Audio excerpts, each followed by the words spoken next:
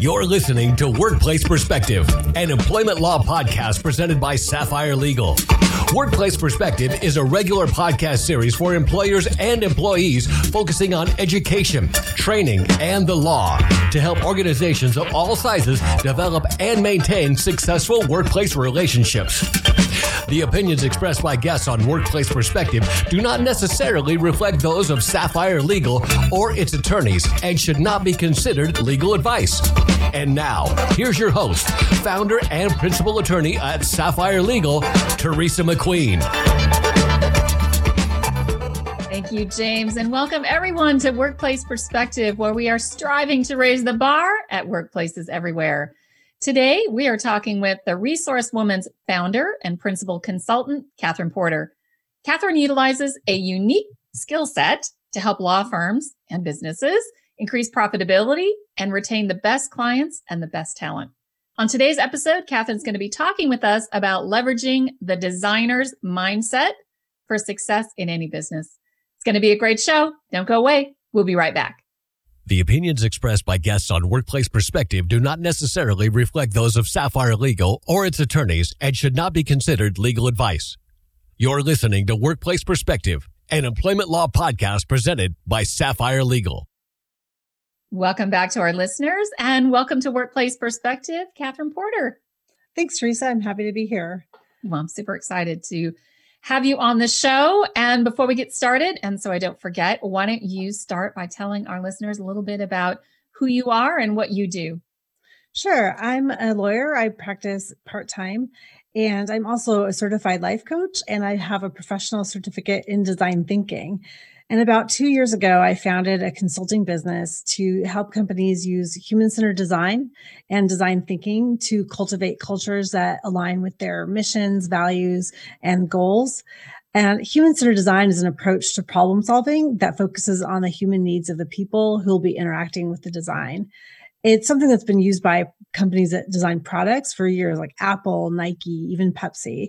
And it's starting to gain traction in service design as well.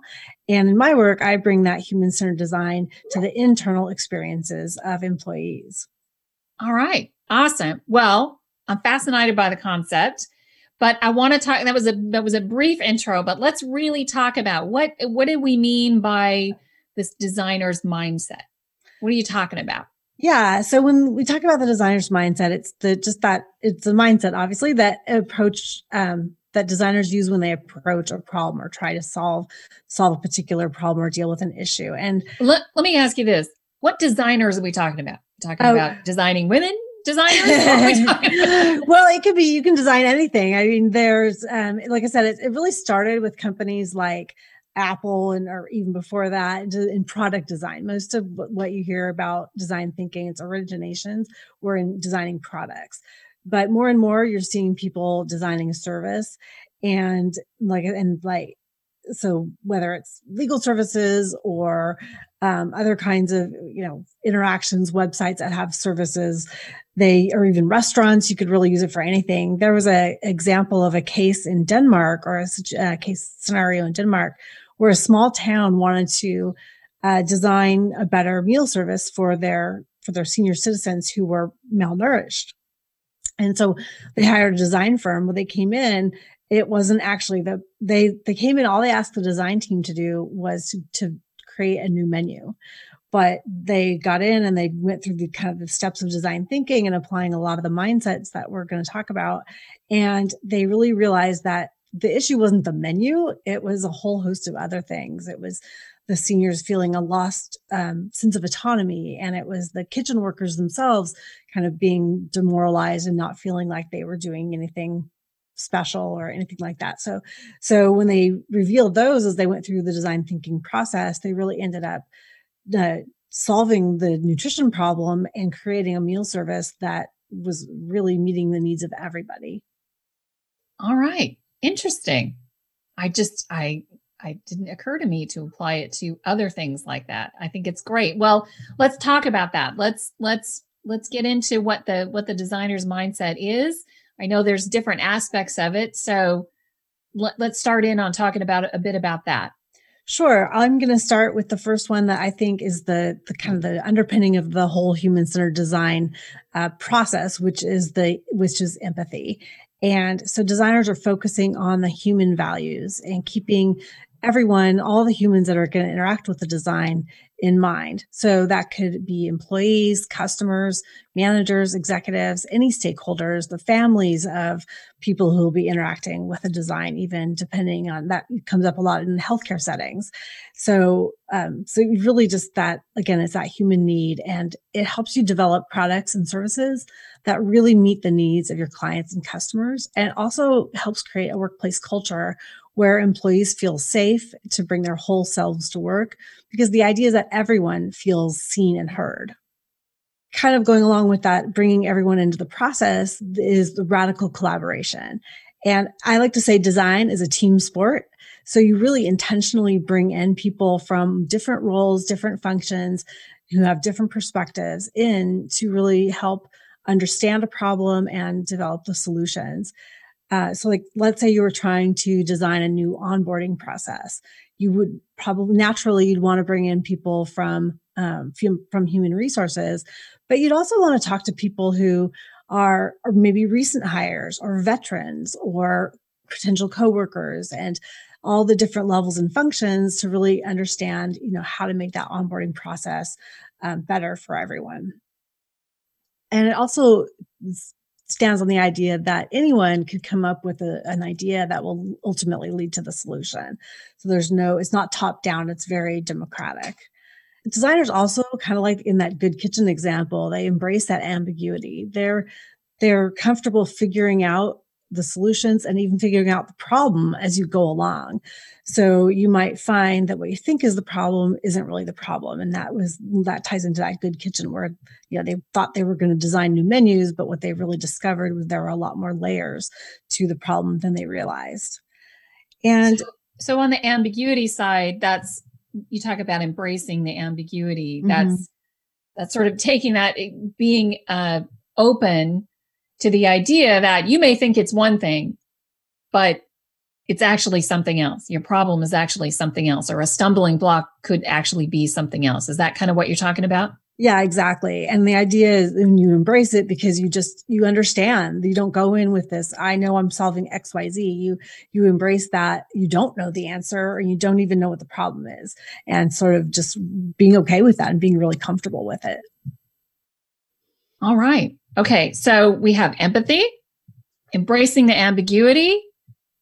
What else? Radical collaboration. And then also the next one I wanted to talk about is that bias to action. And designers favor building and testing over talking and planning. And I think this is really powerful, because to me, it's like to death to the endless meetings where nothing gets done.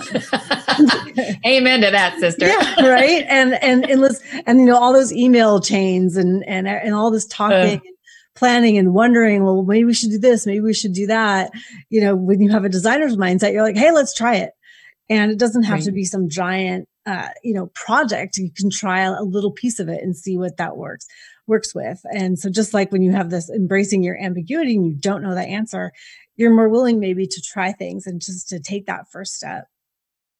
I'm thinking about, we had someone from the company called Buffer, who's a social media platform and a distribution platform, but they were thinking of doing a four-day work week. And it was kind of the same thing. It's like they got to a point where like, okay, let's just try it. Right. We think we got it. We talked it to death. We think we know what's going to happen, but we don't know what's going to happen unless we try it. Let's try it. Exactly. Yeah. Oh. I love that. Yeah. So I do too. I love the bias action. It gives you a lot of freedom because you're not afraid to try things. And, going along with that, you also iterate and experiment multiple times while you're going through the design process. So you build prototypes to make it an idea real, or you just try it like Buffer with the 4-day work week. And if this is a service, it might be walking people through an experience. And so there's different ways to experiment depending on what you're designing.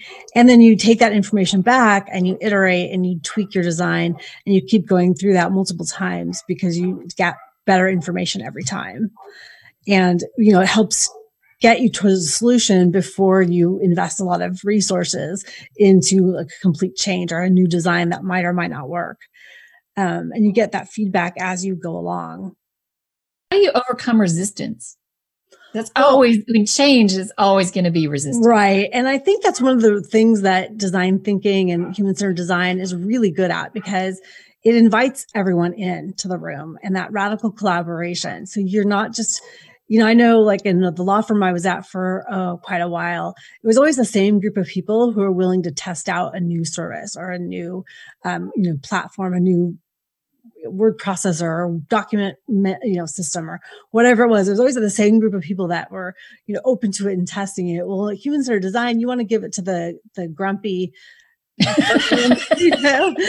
grumpy partner in the office who's like, I can't do this. My partner actually works in healthcare, and they're rolling out a home health service, and they're giving people tablets, patients in the home and to interact. And there was this one woman who was like, oh, I'm not, and she's like 85, 90, whatever. And she's like, oh, I don't want to, I don't know how to work this. I'm not very good with technology. And then 5 minutes later, she's going, so can I use it to do this? Can I use it to do that? Can I get out Amazon on this thing? Right, exactly. And so she was, so you want to invite her in the room and test and invite them into the process. And then they see like, oh, okay, this is what it is. And they understand it. And design thinking is really good at building that consensus and getting the buy-in from all the different stakeholders. I mean, there's always going to be some who are just super resistant to change, but you don't hide from them. You bring them into the process, and hopefully that helps a little bit. So. Oh, that's awesome. I love that. Yeah, that's always going to be overcoming that mindset's always going to be a tough thing. Yeah, exactly. And the last mindset that characterizes human-centered design is I call it failure immunity. And it kind of goes along with what we've been talking about. You try stuff, you see if it works out. And if it doesn't, it's not a failure. You go back to the drawing board and you tweak it and you go forward. And so, we often get stuck thinking that in binary terms, like it's either a success or it's a failure. Or we tried something and it didn't work the way we hoped, so it's a failure. Instead, in design thinking, you approach problems with an understanding that you're exploring and you're letting the design process be your guide. And you actually want to fail fast and fail early. That's what we say. Fail early, fail fast. Because these failures, so-called, are opportunities to learn and adjust and get better information. So that's why you build, you test, you experiment, because you're gathering more information. You're going in with the idea that this might not work, and how can you test it out to see if it might work, and how do you gather that information to make the design even better? I love it. I want to ask you, I'm going to put you on the spot a little bit. Because I want to talk, because we're going to lead into a break here pretty soon. And then we're going to come back. We're going to talk about kind of this idea, this design mindset from the employer and employee perspectives. But I kind of want to hear what's been your most success? What's been your failure? Where have you seen the challenges with your clients? Not sharing, of course, any client names. You don't want to know. It's definitely been that resistance to change and that idea. People are really afraid to try something different, even at the level, or they try to bring me in and they really want to control the process. And they're like, well, we know we want to do X, Y, Z. And so it's like, well, maybe you don't want to do X, Y, Z. Maybe you need A, B, C instead. And right. Let's talk ambiguity, you. Right. Exactly. And so I think, people hear that, but they don't really internalize it. And so that can really make it more difficult to get a good outcome. And that's I've had clients like that. But eventually, it takes them a little while, but they do eventually come around. And I think it's because you embrace this process. We're like, well, let's just try it. Let's just see, let's try it this way. And you make it really small, and it's easy to say, yes, okay, fine. We can experiment that. That makes sense. And you sort of build up that trust in the process, and that helps overcome that resistance. And no one ever wants to bring in the grumpy people in the corner, And so you have to buy like, no, this is actually a good thing. And most recently I was working with a client who I actually was in her program. It was a really great group coaching experience. And she was like, she wanted to, she's thinking about a new model that she wants to try a different model. Cause she was just doing this. Her model was so, focused on her. She was spending so much time supporting these, all of us in the program. And it's hard to sustain that and still make it affordable for people. So we're kind of in the middle of it right now, working on, well, what does it look like to have a business that you can manage and still have the impact that you want to have at the price point that you want to be at for your clients. And so, we're going in right now, we're in the research phase. So I'm trying to understand and talk to former clients, talk to current clients, talk to people that ideally I'm hoping to maybe talk to some people who actually didn't sign up to find out, well, what was it that you didn't want? What about the service that you didn't appeal to you? And so to really understand that, and then we're going to ideate and prototype, which is part of the design thinking process. And hopefully we'll come up with a solution that works for her and her clients. So I'm really excited about that. But she came to me and was talking to me about it. And we came up with this plan. And so I think it's going to be really powerful for her as a way to kind of roll out that new service. I love it. Okay. Now we kind of know what it is. We get that we have the elements. We kind of know how it works. We're going to take a quick break. And when we come back, Catherine's going to talk more about leveraging this designer's mindset from the employer and employee perspectives. Stay with us. We'll be right back. The average time a resume spends on an HR manager's desk is 7 seconds, and most of them are tossed aside. Now imagine if one of those resumes belonged to Yasmin, who was living in a shelter, juggling 3 jobs. I had to be resilient. That's something that you can't teach. Or if that resume was from someone who worked 12-hour shifts at the recycling company with my dad, who's 72. That taught me a work ethic that I carry with me every day. We rely so much on a resume, yet it could never tell the full story of someone. Growing up where I did, a lot of things could have gotten in the way of my goals. But I learned to push through, and that's what I bring to work every day. So maybe it's time we look beyond the resume and look to Grads of Life. Discover new ways to develop great talent that are so much more than what's on paper at gradsoflife.org. A public service announcement brought to you by Grads of Life and the Ad Council. If you enjoyed today's show, do this. Share us, like us, give us a review on your favorite podcast app. It means a lot to us, and it ensures more people tune in and raise the bar at workplaces everywhere. Welcome back, everyone. We're talking with Catherine Porter, the resource woman, about leveraging the designer's mindset. Catherine, now that we understand what the designer's mindset is, how can our listeners put it into practice? How do we put this designer's mindset concept into action? Let's start with the employer side. Okay. Well, I think one of the tools I like to use when I'm working with clients is a journey map. And so you want to understand a high level view, or you can get really granular, the steps that, if it's your employee, if it's your workplace you want to work on internally, then you want to understand your employee's journey. And if it's a service or a product that you're looking at designing or redesigning, you want to trace the steps, map out the steps of your customers and clients. And you don't want to just start with their first interaction with the company. I see that a lot of times people do that when they're coming out with a new service or product. They focus on the touch points, like those actual physical interactions with the company. But really in design thinking, we want to go broader and we want to go back into earlier in the whole journey, which is maybe that the client sees a need or realizes they have a problem that they need to find a solution for. And so it's kind of like, what are all those steps that bring them into the door? And one of the powerful things about doing the journey map is that it's, again, that empathy piece. And you're going to end up designing better products and services that are in tune with their customers' needs and really understands where they are in the whole process. And when you also look at your internal processes, because you're looking at, okay, well, their first touch might be a sales call, or it might be the website, or it might be, and then they move through accounting or whoever, and it creates this consistent service across the roles and functions and departments of your business. And, when you have consistent quality service, that's going to turn your clients and customers into raving fans. They'll be more loyal and they're more likely to refer people to you. So, and also when you take that bias to action and you're still looking at it with empathy, you're responding quickly to needs and changes in the market. Like, the great example is during the pandemic, people, didn't want to, still, I think, are somewhat reluctant to eat out.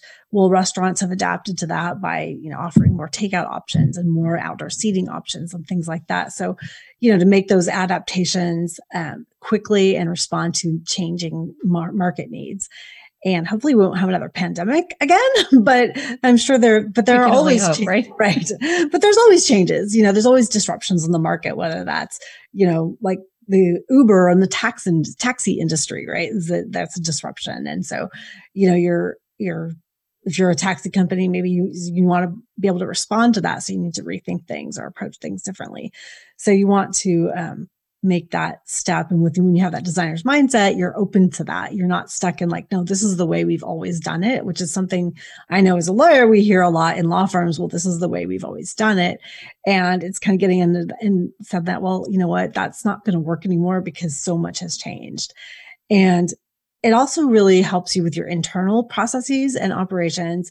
It can when you take a look at that client journey and you're mapping out the steps and what they go through with your business, you can oftentimes reveal there's inconsistencies or inefficiencies and redundancies. So there might be they're giving the same information to 3 different people. And why is that happening? It's not efficient for them. And it's probably going to be a pain in the neck to the clients and customers thinking, well, I already told you this. And so, it just exposes those types of things when you walk through that whole process.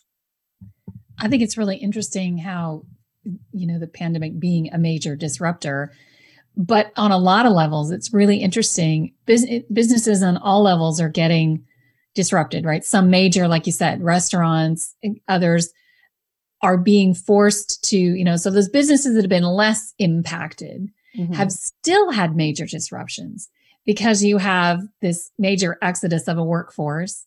You have essential workers remaining, all those concerns. You have people going out on leave. You have people going sick time, school time, whatever, family issues, all sorts of things, people having to rethink. So no matter what end of the spectrum, I think that's really interesting.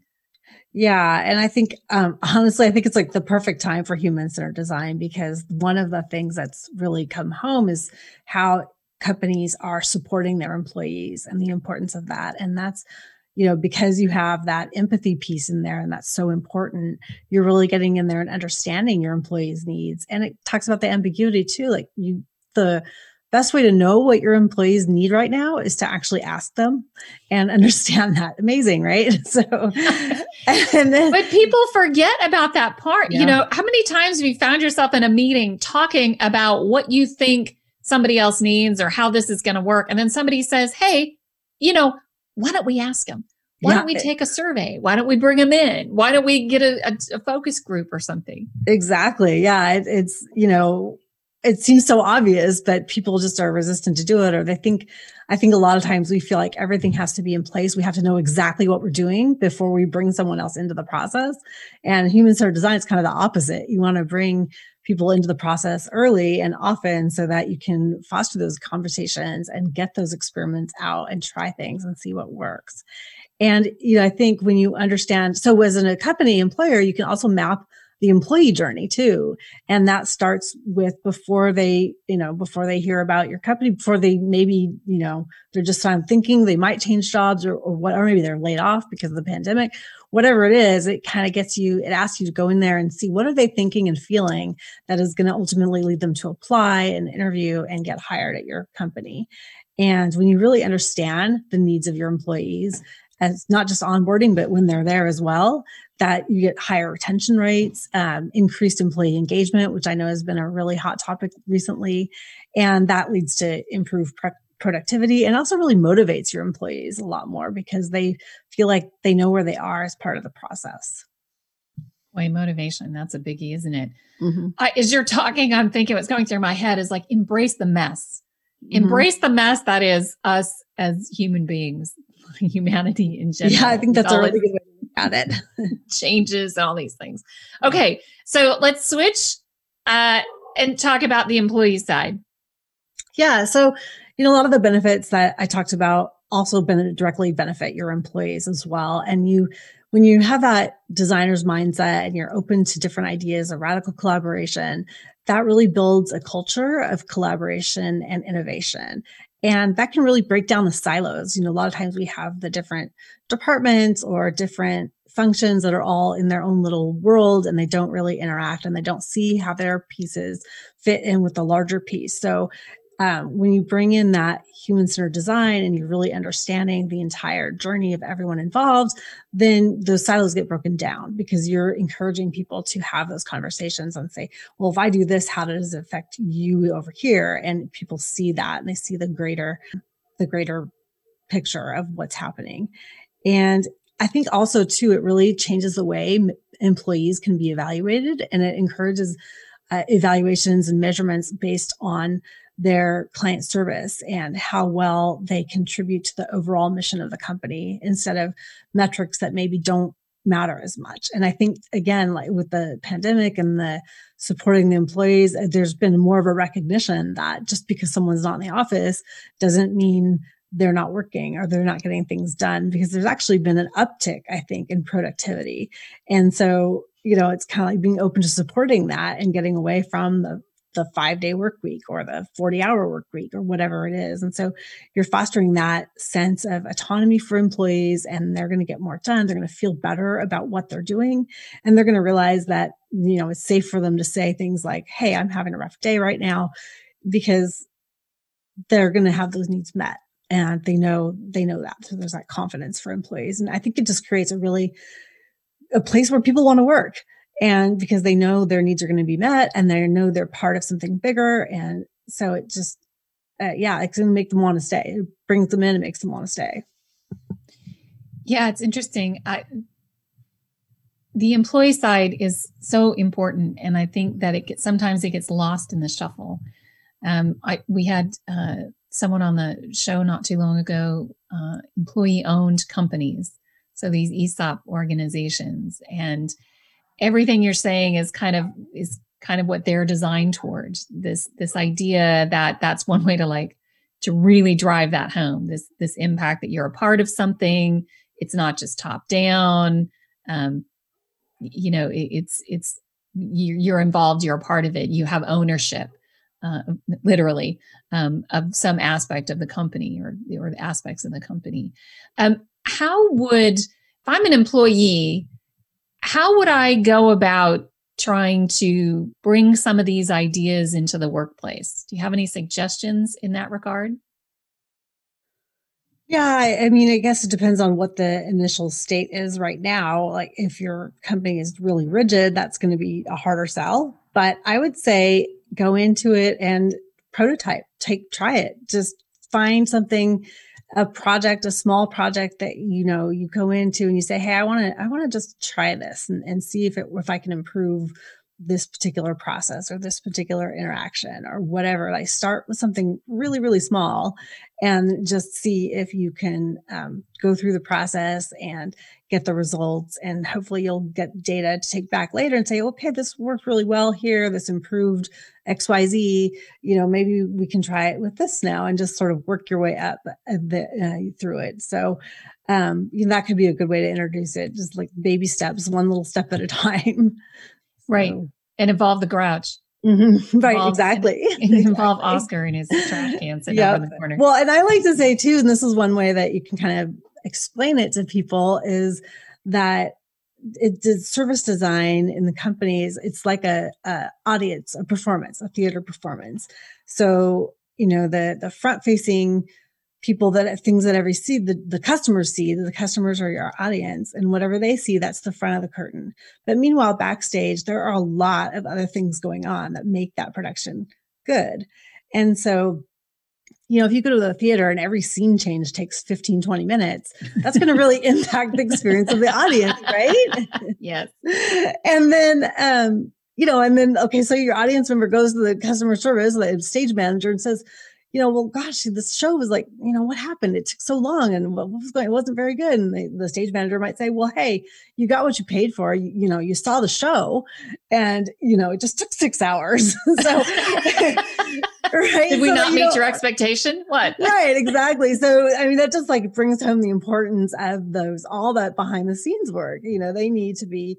Your stage hands and everyone, costumes, whatever it is backstage needs to be working well. So to support that front stage audience facing service. And so I think as an employee, that's one analogy that you can use that kind of brings home why this stuff matters. I think that's great. I love the theater analogy because it's all magic. Because it's so well run, it looks like magic. And That's kind of what you're saying they need to do, right? Yeah. That customer experience, that front facing needs to look like magic. Like we've been doing this for hundreds of years. We're so good at this. You can't even tell we have issues. All right. Oh, so what? Do what? I said it's a well-oiled machine. Exactly. The well-oiled machine. Well, as we wrap up today, can you give us your cautionary tales or words of wisdom, thoughts for the future? Yeah, well, I've touched on it with the journey mapping, but that is a really powerful tool. And I would just encourage people to use that in whatever way fits, whatever they're trying to figure out, and really understanding that whole experience that an employee or customer goes through. I think that's a really powerful tool.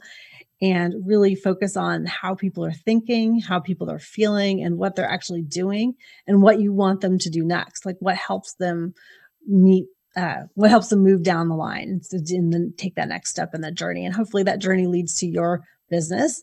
But but you really want to understand that, because that's going to make a real difference in providing the best service for them and the best client experience. So that's one of I just want to suggest that again, because I think it's a really powerful tool and it's something anyone can do. That's great. Well, Catherine, thank you so much. That's our show for today. You have provided some wonderful information for our listeners. I thank you so much for coming and joining us and sharing all of your thoughts and your experiences. Thank you, Teresa. You can learn more about Catherine by visiting the Resource Woman's website at thetransitionnavigator.com. You can also connect with Catherine via our website at sapphireLegal.com/podcast. I want to also thank our listeners, my radio angels, James and the Knave at Night, and Workplace Perspectives team extraordinaire, our engineer producer, Paul Roberts, our associate producer, Melissa DeLacy, with music provided by the very talented Stephen Bersaloni. Thank you all for joining us on Workplace Perspective. And until next time, keep raising the bar.